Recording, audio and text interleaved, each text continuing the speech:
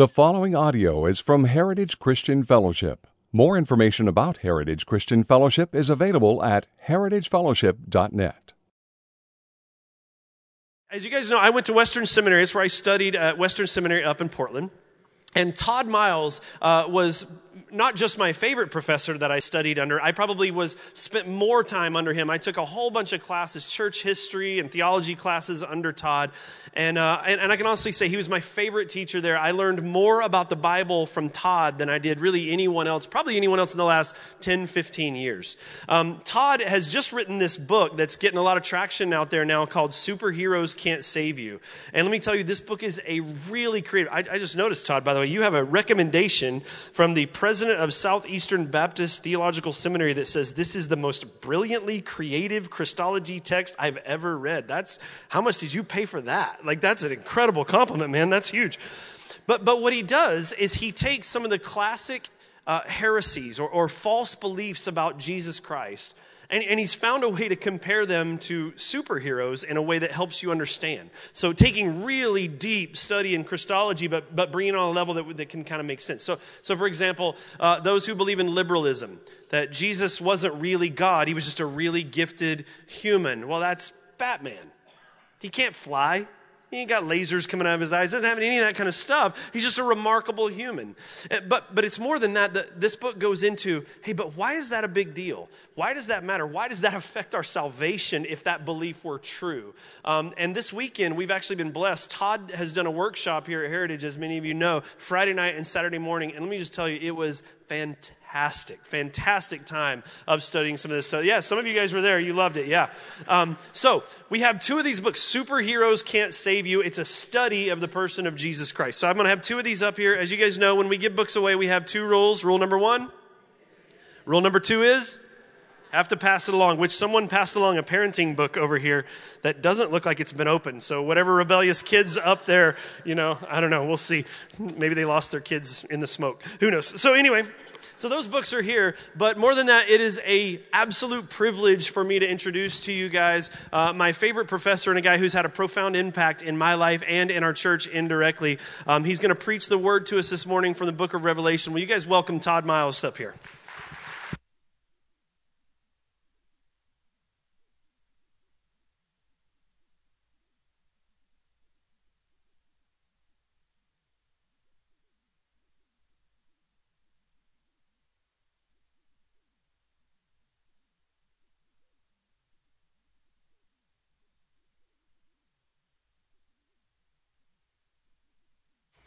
I'm going to keep expectations really low. I'll start out by not even remember to turn on my mic. And yeah. If you turn in your Bibles to Revelation chapter 5. Revelation chapter 5.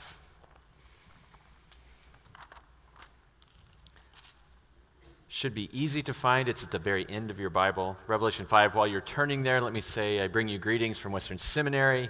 Bring you greetings from Hinson Church, where I get to serve as an elder, and they will have prayed for us this morning. Revelation chapter 5. I'm going to begin reading in verse 9. John, an apostle of the Lord Jesus Christ, writes this by inspiration of the Holy Spirit. And they sang a new song, saying, "Worthy are you to take the scroll and to open its seals, for you were slain. And by your blood you ransomed people for God from every tribe and language and people and nation. And you have made them a kingdom and priests to our God, and they shall reign on the earth." Would you pray with me? Father, we ask now that you would open your word up to us and open us up to your word, that we might behold the light of the glory of the gospel of Jesus Christ. Please bless us to that end. In Jesus' name, amen. Well, Jeff mentioned that I teach at Western Seminary. I live in Portland, Oregon. And so I don't know what you're thinking about that right now. There's the Keep Portland Weird is kind of the anthem of the city. And it's Hipsterville, for sure. So I come to you now, I have a confession to make. I am not a hipster. For many of you, you might not have realized that. If you don't know what you're looking at, if you don't know what you're looking for, you might have looked at me and thought, well, Todd's from Portland. He must be a hipster. And then if you knew where I live on 20th and Taylor. It is the very heart of Hipsterville, the very heart. But my confession is this. When it comes to being a hipster, I am a fraud, a pretender. I'm basically just a squatter, as it were. If I live under the constant threat that any time the cool police are going to knock on my door and say, Todd, we figured it out. You don't belong here. And I will say, you're right. I have no plea. Guilty as charged. Now, if you knew what you were looking for, you would recognize that I do not in any way act like a hipster. I am not a big fan of beer. I loathe coffee. And I have absolutely no desire to get on a skateboard or even a bike, for that matter. But behavior is really not the most important part, acting like a hipster. When it comes to being a hipster, you have to look the part. You have to look the part. You would have to hit me over the head with a 2x4 before you got me in skinny jeans. It will never, ever happen. I am absolutely incapable of growing a beard. This is like about 6 or 7 days growth right now. The only body piercings that I have come from my morning trek from my bedroom into the kitchen where I step on my kids' Legos. That's it for piercings. And short of these self-delivered ink stains on my fingers, I have no artwork on my body at all. I haven't been able to think up an inscription that I want on my body for the next 25 minutes, let alone the next 25 years. And even if I could come up with such a message to tat on myself, my arms are so skinny it'd have to be an abbreviated memo at best, right? So behavior marks, they are the telltale signs of authenticity. And self-attestation will get you so far. I could say, I'm a hipster, but then you would look at me and observe me, and you go, you're not. You're not. You have to look the part. You have to play the part. In this fickle world that we live in, beauty is in the eye of the beholder, isn't it? People come with expectations, and oftentimes you don't meet those expectations. And what happens when people are looking for someone who they believe is going to save the world, save their nation, save them? What happens when those expectations aren't met? What happens if people are looking for something other than what you are, even if you are the one tasked with that? This morning we're going to look at 2 entries of Jesus Christ to his people, into his place, as it were. And in the first one, we're going to discover that there is a lot of joy over Jesus arriving on the scene. But there's also going to be some confusion and ultimately rejection. And we might wonder why. Why the rejection? Well, the answer is going to come in his second royal entry, when Jesus enters into the throne room of God, and there is no confusion. And so this morning, if you're here and you do not understand yourself as yet to be a Christian, I would like for you to consider the question of your greatest need. To quote the great theologian Bonnie Tyler, if you are holding out for a hero, what will your hero look like? Will you recognize his marks? If you don't think you will, how are you going to recognize him? And if you don't think you're going to recognize him when he appears, who has the authority and wisdom to bring clarity to you? Think on that. For the rest of you, you understand yourself to be a Christian, you're a follower of Christ. The invitation is basically the same, but I would like for you also to consider, how might better understanding of both yourself and your Savior lead you to better service and worship? So, we'll begin in Luke chapter 19. Keep your fingers in Revelation and turn over to Luke chapter 19. And what we're going to find in Luke 19 is that outside heaven, praise is imperfect. Outside heaven, praise is imperfect. I'm going to read this passage to you, and then I'll comment on it briefly. We're getting towards the end of Jesus' ministry in Luke 19. I didn't even ask how far you are in the Gospel of Luke. You're not there yet. Okay, well, sneak peek, right? Bonus here. Jesus is getting towards the end of his ministry. this is his royal entry into Jerusalem. It's a time that had been prophesied by the prophets of the Old Testament. It's the day that Israel should have been waiting for, time to receive her king. So we begin in verse 28. And when he had said these things, that is Jesus went on ahead going up to Jerusalem. And when he drew near to Bethphage and Bethany at the mount that is called Olivet, he sent two of the disciples, saying, "Go into the village in front of you, where on entering you will find a colt tied on which no one has ever yet sat. Untie it and bring it here. If anyone asks you, 'Why are you untying it?' you shall say this, 'The Lord has need of it.'" So those who were sent went away and found it just as he had told them. And as they were untying the colt, its owner said to them, "Why are you untying the colt?" I love that. "Where are you going with my animal?" And they say what Jesus told them to say, "The Lord has need of it." And they brought it to Jesus, and throwing their cloaks on the colt, they set Jesus on it. And as he rode along, they spread their cloaks on the road. As he was drawing near, already on the way down the Mount of Olives, the whole multitude of his disciples began to rejoice and praise God with a loud voice for all the mighty works that they had seen, saying, "Blessed is the King who comes in the name of the Lord, peace in heaven and glory in the highest." And some of the Pharisees in the crowd said to him, "Teacher, rebuke your disciples." And Jesus answered, "I tell you, if these were silent, the very stones would cry out." So the disciples are there. There's a multitude of them. They have arranged this thing. Jesus comes down off the Mount of Olives, down into the Kidron Valley, and he's going to go up to the Temple Mount. And they are praising God, the disciples are, for all the mighty works that they had seen. And we have to admit, as you read through the Gospels, Jesus' ministry had been one continuous stream of mighty deeds that both demonstrated Jesus' right to be king of the kingdom of God, and that had also brought a real foretaste of the kingdom to them. In Jesus, word and deed are perfectly enmeshed. They come together wonderfully in Jesus Christ. What did that look like?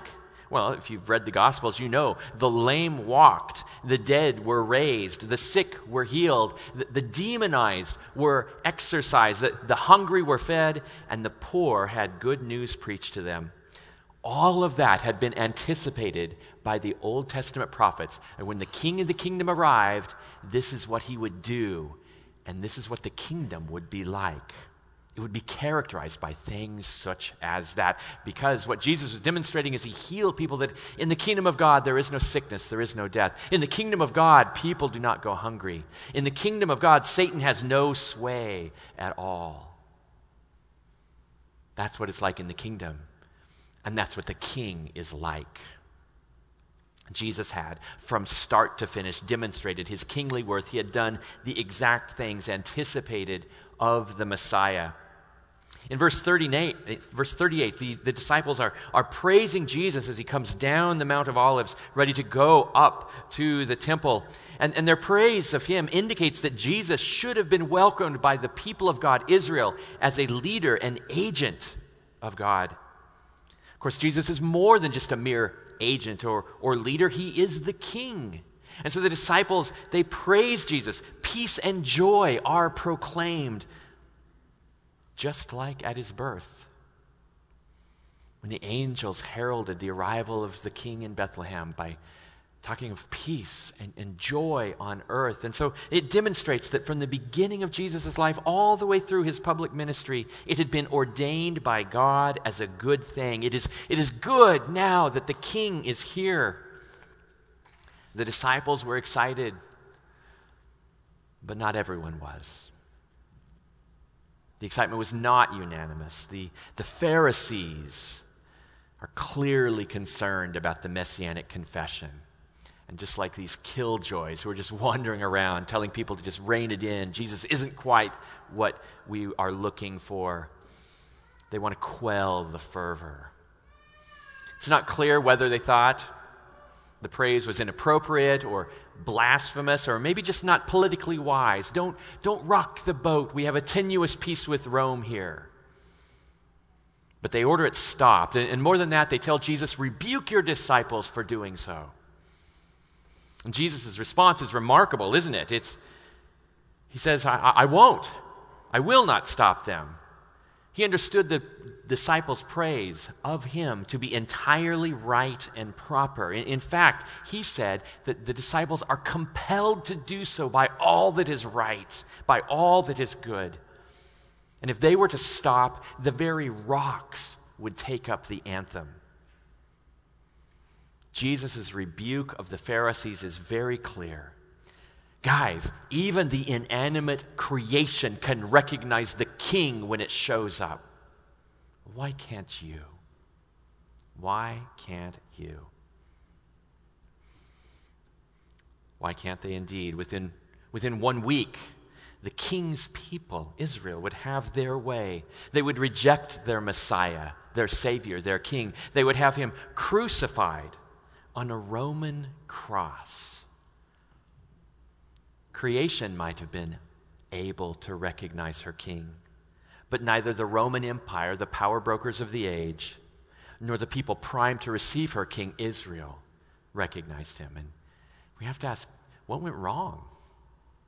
What happened? Why the confusion? Why the rejection and then the cruel maliciousness against this itinerant preacher, Jesus of Nazareth?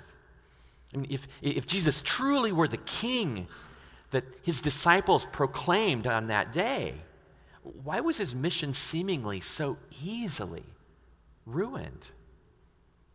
What was to become of the kingdom that Jesus had been proclaiming?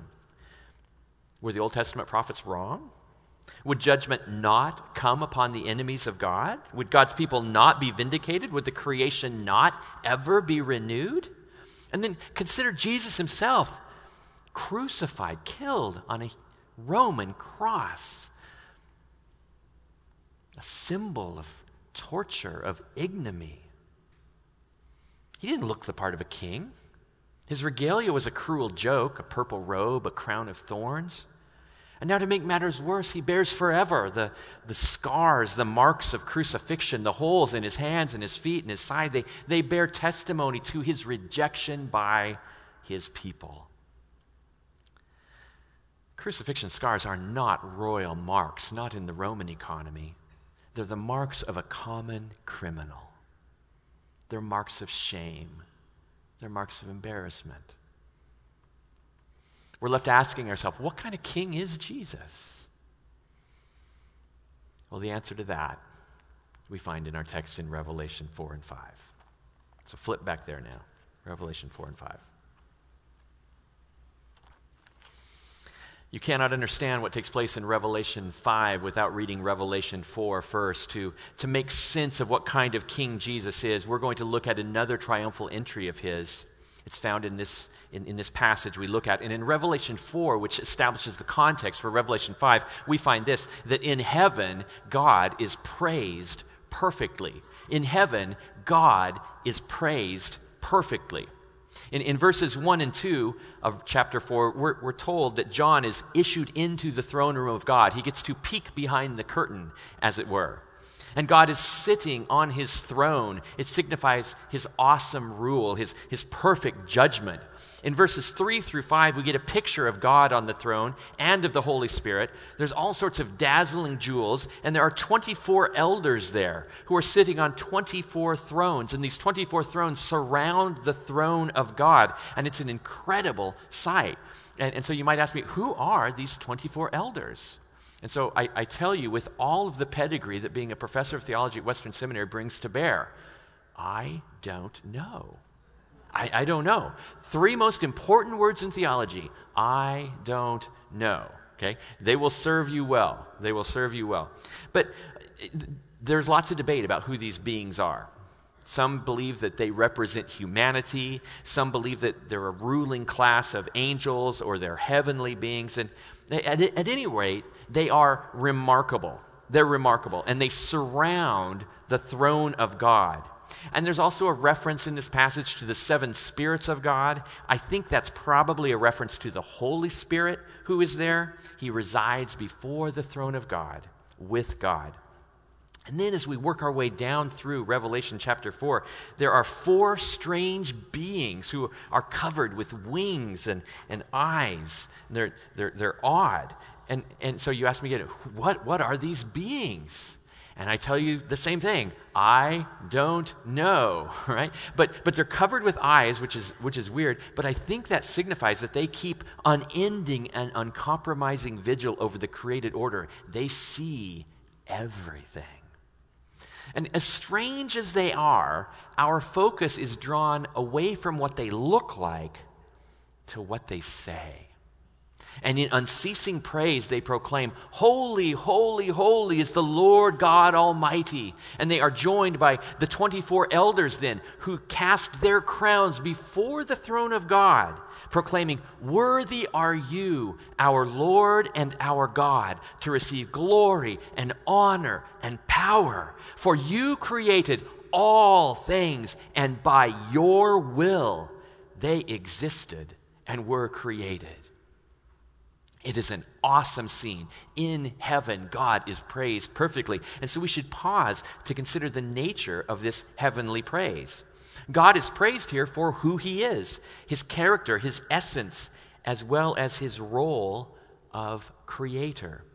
We're told that God is the eternal, self-existent one. He's the one who was, is, and is to come. He always has been, he is, and he always will be. And what's emphasized here is his eternality, his self-existence, his self-sufficiency.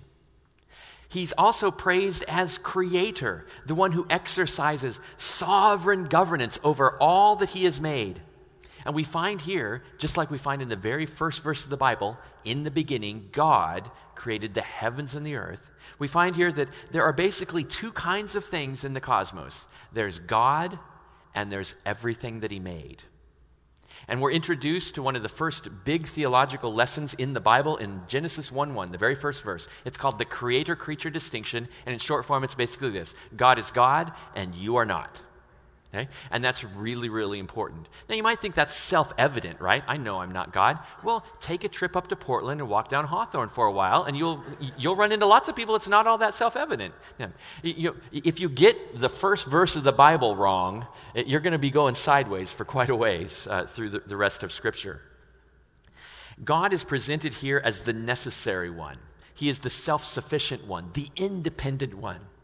And this is really difficult for us, because what this tells us is that God basically doesn't need me. He doesn't need me.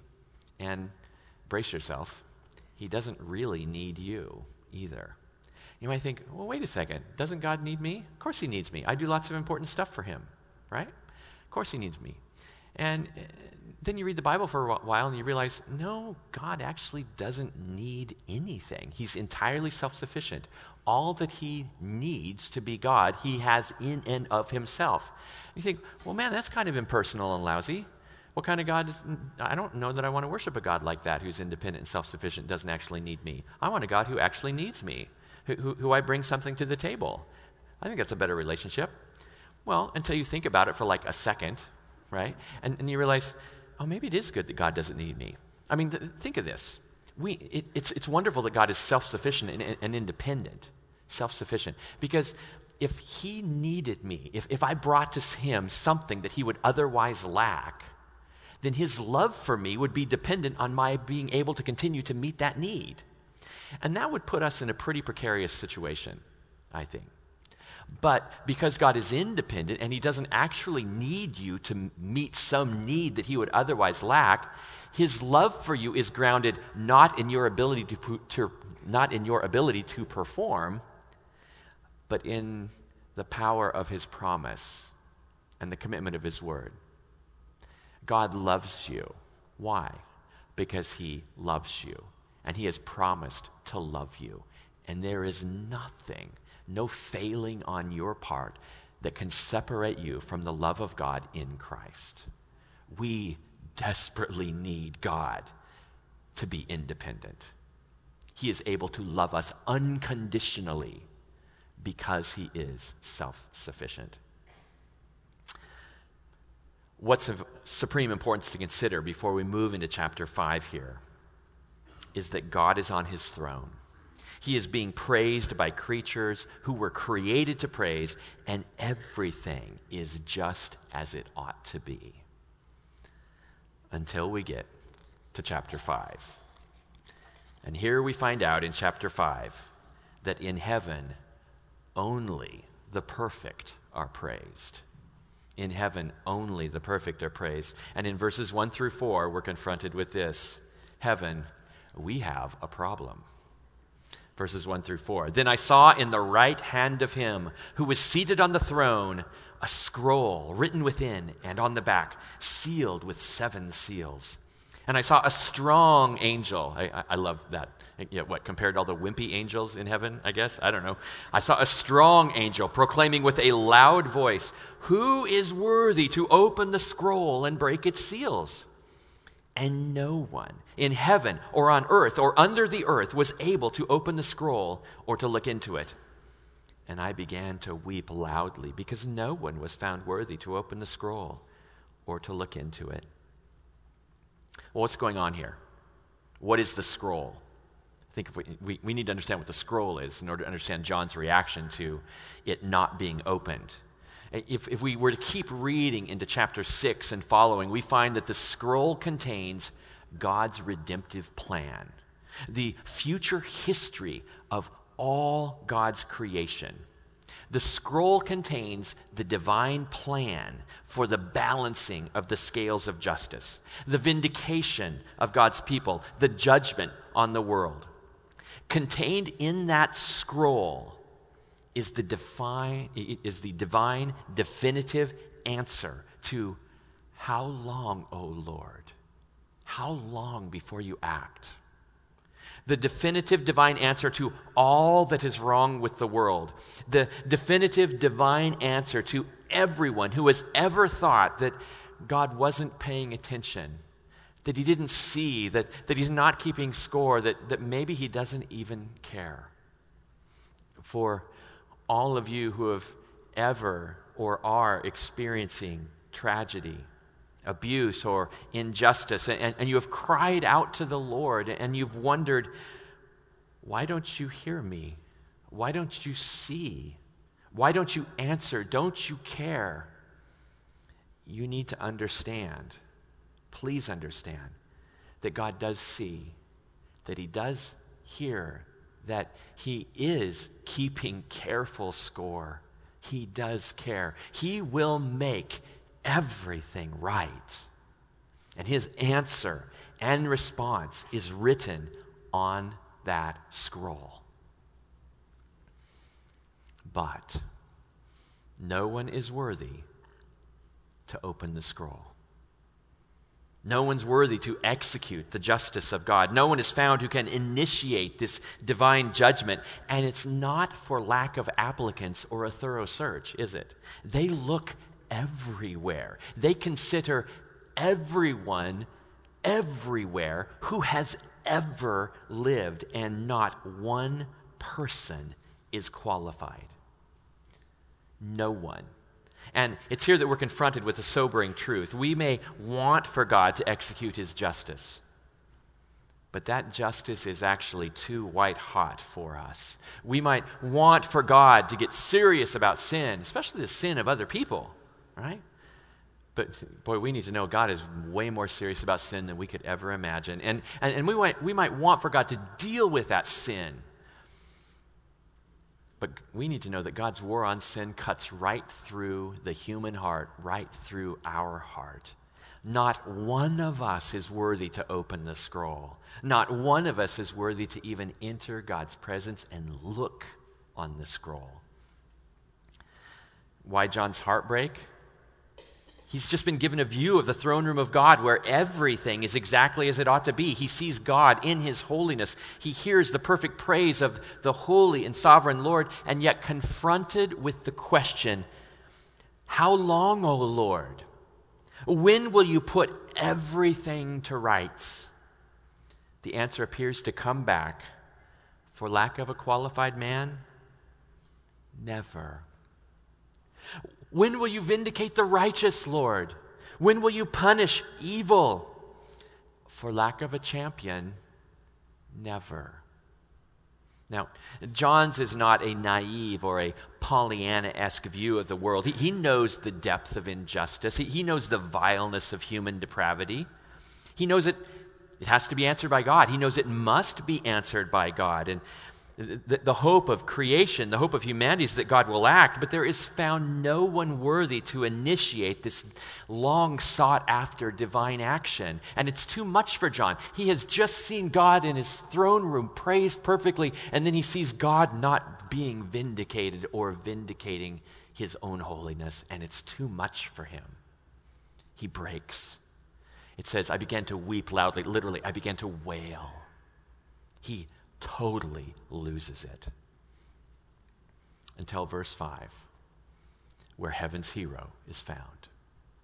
Read with me.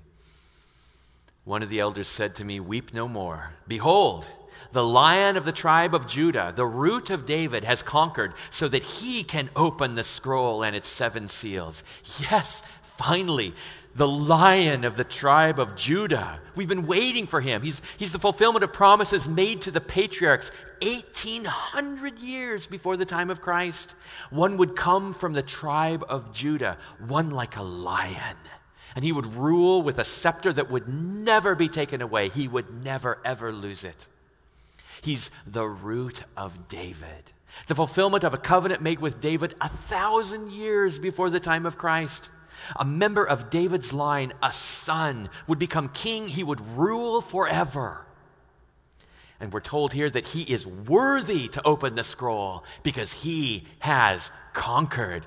Yes, this is the kind of king we've been waiting for. This is the kind of king that Israel has been waiting for. A royal king like David, a lion.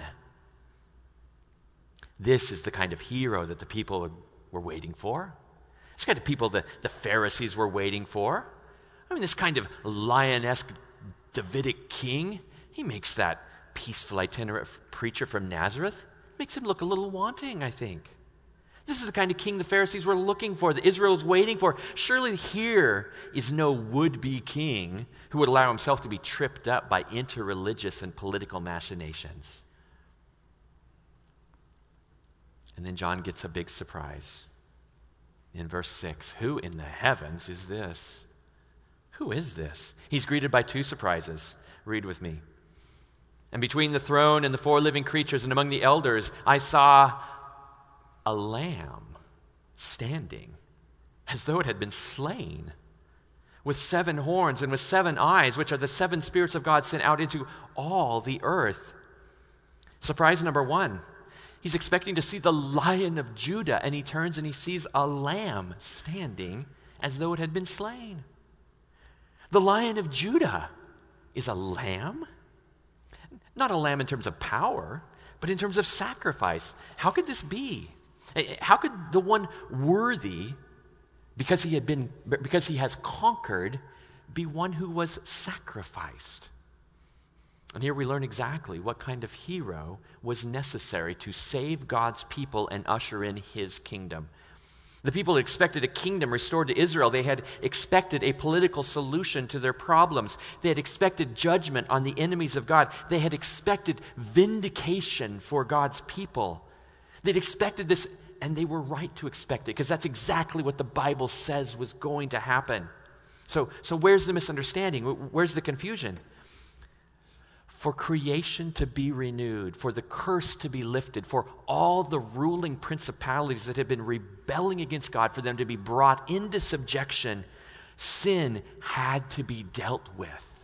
It had to be dealt with. More importantly, for there to be any people of God, their sin, our sin, had to be dealt with. Our sin had to be judged. You see, God could have brought about his kingdom without a cross, but there would have been no one worthy to inhabit it, and there would have been no place for it to be. Not one human save Jesus would have been allowed into the kingdom of God if sin is not dealt with. And here we see the majestic wisdom of God on display, don't we? That which lifted the curse and brought about the subjection of all of God's enemies was the same self-sacrificial act that brought about the redemption and ransom of his people. And of course, you understand that to be the gospel. The gospel. The gospel is basically this, that God, in kindness, did for us what we could not do for ourselves. The penalty on human sin is death, but we are unable to save ourselves. We are unable to even pay that price short of dying forever. But God, in his kindness, became a man in the Son, the Lord Jesus Christ, became a man and died for us, but rose again, paying our penalty fully, reconciling us to God, so that any who believe in the Lord Jesus Christ, repent of their sin, might be saved. That is the gospel, of course, right? That's the gospel. And if there are any here who have not yet turn to Christ in repentance, who are interested in exploring what it would be like to be a Christian, to be reconciled to God, to be reconciled to one another in God's kingdom, then by all means talk to someone here. Talk to one of the pastors. Go to the coffee thing and totally take it over with tell me how to be saved, right? Or come and talk to me. Come and talk to me. That's the gospel. It's the gospel that saves. It's the gospel that even now is reverberating throughout the throne room of God, where Jesus Christ is praised for it. And we see that in verses 7 and 8, don't we? In heaven, Jesus is praised. In heaven, Jesus is praised. He, Jesus, went and took the scroll from the right hand of him who was seated on the throne. And when he had taken the scroll, the 4 living creatures and the 24 elders fell down before the Lamb, each holding a harp and golden bowls full of incense, which are the prayers of the saints. And they sang a new song, saying, "Worthy are you to take the scroll and to open its seals, for you were slain, and by your blood you ransomed people for God from every tribe and language and people and nation. And you have made them a kingdom and priests to our God, and they shall reign on the earth." Then I looked, and I heard around the throne and the living creatures and the elders the voice of many angels, numbering myriads of myriads and thousands of thousands, saying with a loud voice, "Worthy is the Lamb who was slain to receive power and wealth and wisdom and might and honor and glory and blessing." And I heard every creature in heaven and on earth and under the earth and in the sea and all that is in them, saying, "To him who sits on the throne and to the Lamb be blessing and honor and glory and might forever and ever." And the 4 living creatures said, "Amen." And the elders fell down and worshiped. In heaven, Jesus is praised. In that passage, Jesus approaches the throne. He takes the scroll from the strong right hand of God. And then John gets his second surprise. The heavenly beings who had been giving praise to the one seated on the throne, God the Father, fall down before the Lamb and worship him. I think this is the strongest argument in all of the Bible for the deity of Jesus Christ. Why would that be? Here are these beings created to worship. And don't we have to think that if anyone has their theology of worship straight, it would be these beings? I mean, don't we have to think that if there's any group of creatures or people or whatever they are anywhere who know who to worship and who not to worship, it would be these beings. And yet, in the presence of God the Father, who's seated on the throne, they fall down before the Lamb and direct their worship toward him. Boy. By way of application, I say this: do not take worship of Jesus lightly. Don't take it lightly. When we sing here on Sunday mornings, as we did, it's not just the precursor to the sermon. It's not a formality, nothing like that. We are joining with the heavenly host in participation of a transcendent and weighty activity. What we do here matters precisely because of what we confess when we sing. When we praise Jesus Christ, when we grant to him glory that is reserved for God alone, recognize that if Jesus Christ is not fully God, then we are committing horrific blasphemy. But if Jesus is worthy, if he is divine, then our praise is just right, orthodox, and true. It's our duty, and it is our delight. If Jesus were not divine, we would have expected fire to come out from the throne and consume those beings, and God could have just made more to worship him perfectly and not make such lousy mistakes. We imagine that God can tolerate idolatry for a while here on earth, but in his own throne room? And yet the beings turn from the throne and bow down to the Lamb. And they praise the one seated on the throne and the Lamb in the same breath. And they are praising God, of whom it said, my glory I do not share with another.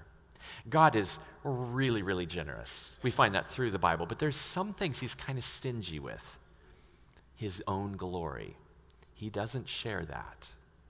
He demands that he and he alone be worshiped. And yet here Jesus Christ is in the very throne room of God being worshiped right along with the one seated on the throne. We get a picture of the nature of heavenly worship here. We saw that the lion was worthy to take the scroll because he had conquered. But what had he done? He was worthy precisely because he had been slain. Notice that? The death of Jesus Christ on the cross accomplished the salvation of peoples from every tribe, language, people, and nation. The promise made to Abraham so long ago that all the nations would be blessed through him has been kept. And notice the language and the theology of praise there, that they are just piling on the honorifics, right? It just repeats over and over there. Worthy is the Lamb who was slain to receive power and wealth and wisdom and might and honor and glory and blessing. Jesus has all the right things. And I got to tell you, so I like comic books, but I also like Lord of the Rings a lot. And this reminds me of this scene in the Fellowship of the Ring. Have y'all seen or read Lord of the Rings before? Okay, well, there's this kind of little Cretan hobbit. He's kind of a tiny little guy who's tasked with basically saving the world. He has to go into horrible enemy territory and destroy this ring of power, this talisman. And he's like, what? Why me? Why me? And he's got this wizard guy named Gandalf who's telling him to go. And so he says, how am I supposed to do that? I don't even know the way, right? And Gandalf says, you must use such strength and heart and wits as you have. And he says, but I have so little of any of those things, right? He doesn't have any of the right stuff. Well, every time I read that passage, it makes me, in Lord of the Rings, it makes me think of this. Jesus has all of the right things. He maximally has all of those things. Wisdom and power and might and honor and glory and blessing. He has all the right things, maximally, exceedingly, magnificently. So we should model our worship after the worship in heaven. How much of worship with you is really about you and meeting your needs? Have you ever walked out of a worship service and gotten in the car, kind of debriefed with the family, music, the preaching? Didn't really do anything for me. Did it do anything for you? No, didn't do anything for me. Maybe rather than asking each other what we thought of the worship service, maybe we should get in the car and ask ourselves, I wonder what the Lord thought of our worship today. I wonder what he thought. He's the audience. He's the one being served. Worship in heaven focuses on who God is. God is creator, God is savior, God is judge. And so our worship should be like that also.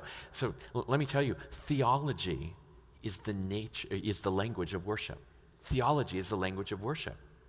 So you might think, well, what are you telling us? I have to go up to Western Seminary so I can worship well? Yeah, you do. You should. No, you don't have to do that. You don't have to do that. But you have to be a learner. You have to be a learner. That's why the pastors and leaders work so hard in crafting the worship service here. They're teaching you to worship. In the sermons, they're teaching you to worship. They are preparing you to live in a worshipful way, preparing you to worship forever. And so one good way to get at that is to be cross-centered. Worship in heaven is cross-centered, and so ours should be likewise. As I read this and I see what they're praising Jesus for in heaven right now, I think, man, it's been 2,000 years. Heaven still can't get over the cross. They can't get over the cross. They are amazed, stunned at the lengths to which God the Father, the Son, and the Holy Spirit went to save a rebellious people like us. I think we should be stunned too. We should be stunned too. Sometimes it loses the edge. Maybe it embarrasses us to think of what's necessary to save us. After all, a small salvation would need a small work, a small Savior. The great reformer Martin Luther would have none of that. Our salvation is great, he said, because our need is so great. He demanded that people look at the cross. At the cross, we see the perfect commingling of God's mercy, power, holiness, and love. He said, if you really want to know what God is like, look at the cross. And he said, if you really want to know what man is like, look at the cross. Look at the cross. It straightens out all of our theology. The cross of Christ brings laser-sharp focus to the majesty of God, and it puts to death the lie that humans we're not that bad. We just need a little help. So meditate on the cross. Read Matthew 21 through 28, Mark 11 through 16, Luke 19 through 24, John 12 through 21. Those are the passion narratives that cover the last week of Jesus' life. It makes up such an inordinate proportion of the Gospels. Explore the cross. If Jesus' death becomes the means by which he is granted the throne, then apparently there is far more going on at the cross than just the forgiveness of my sins. The creation can be renewed because of the cross. Jesus Christ sovereignly rules at the right hand of God the Father because of the cross. Even now, Jesus intercedes for you because of the cross. And so celebrate the cross. So much of the Gospels are committed to retracing the events of Jesus' last week before his crucifixion. And, we do that in the church. We have the Passion Week. Maybe you have a Good Friday service, and you think, Good Friday? You start to think about it. Why do we call that Good Friday, where we celebrate the death of Christ? This is like humanity at its worst. It's the lowest point for humanity, where we put to death the innocent Son of God, the perfect Son of God. And yet we still call it Good Friday. Why? Because of what God did in it and through it. It's the best thing that has ever happened. It is the greatest event in all of human history. And in fact, the only thing that could trump the death of Jesus Christ on the cross would be if he managed to get up from the dead somehow. He did. He did. Here at this church, you celebrate the Lord's Supper. It's your way of celebrating, of remembering what Jesus accomplished at the cross. He said, whenever you eat this bread, whenever you drink this cup, do this in remembrance of me. He basically just says, remember me. He gives us this kind of multi-sensory activity where we can taste, where we can smell, where we can hear, where we can sing and say things to help us remember this most important event. And it's really just a rehearsal.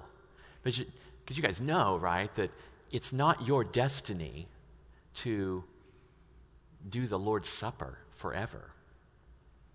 No, the day's going to come when that Good Friday supper will give way to the marriage feast of the Lamb.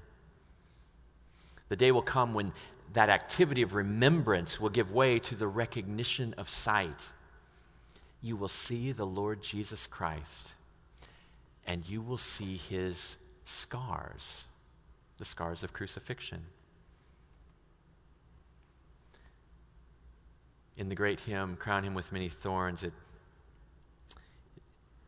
sings this way, crown him the Lord of love. Behold his hands and side, those wounds yet visible above, in beauty glorified. No angel in the sky can fully bear that sight, but downward bends his burning eye at mysteries so bright. By worldly standards, the scars of crucifixion are not the marks of a Messiah. They're not the marks of a king. They're the marks of a criminal. But in heaven, those scars are the telltale marks of our Messiah.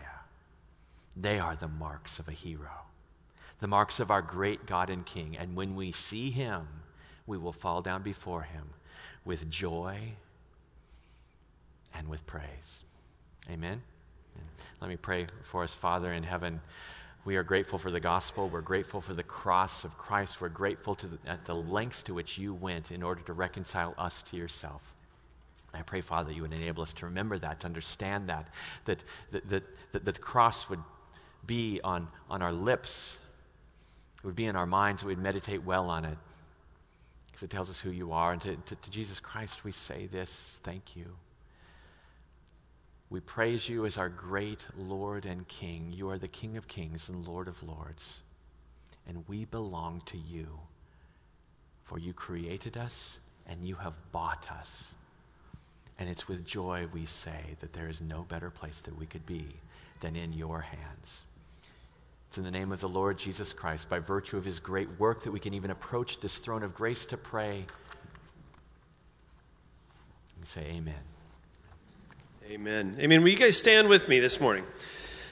Hey, before he gets out of here, man, this guy, Todd, has worked really, really hard to serve our church in our valley this weekend. I don't know if all of you guys know this, but Friday we had a lunch that we got to host with pastors and church leaders from all across the valley who all came together, and Todd shared with them about kind of the divisive nature of politics and what should the church's response to that be. Then he did the workshop, as we've been talking about, on Christology on Friday night and into the day yesterday, and then came and taught 2 services here today, and now he's going to be driving back home to see his family. And could you guys just join with me in honoring and thanking Todd and the work the Lord's done through him? Thank you so much, Todd. Yeah. And if any of you are interested in learning about, Western Seminary, their online programs, the cohort programs that Todd himself leads, or any of that kind of stuff, man, before he gets out of here, make sure you grab him. I'm sure he'd be happy to talk with you about that. Please don't forget, Pastor's Coffee is going to start in just a minute, and the love offering for Mercy's Gate. We're going to have some guys at the doors there. Just at the very least, stop by and see Carol and Dan, hear what they're doing, and pray for them, and just see if the Lord might have something for you there. Otherwise, man, Lord bless you guys. Have a great, great, great, great week. God bless you.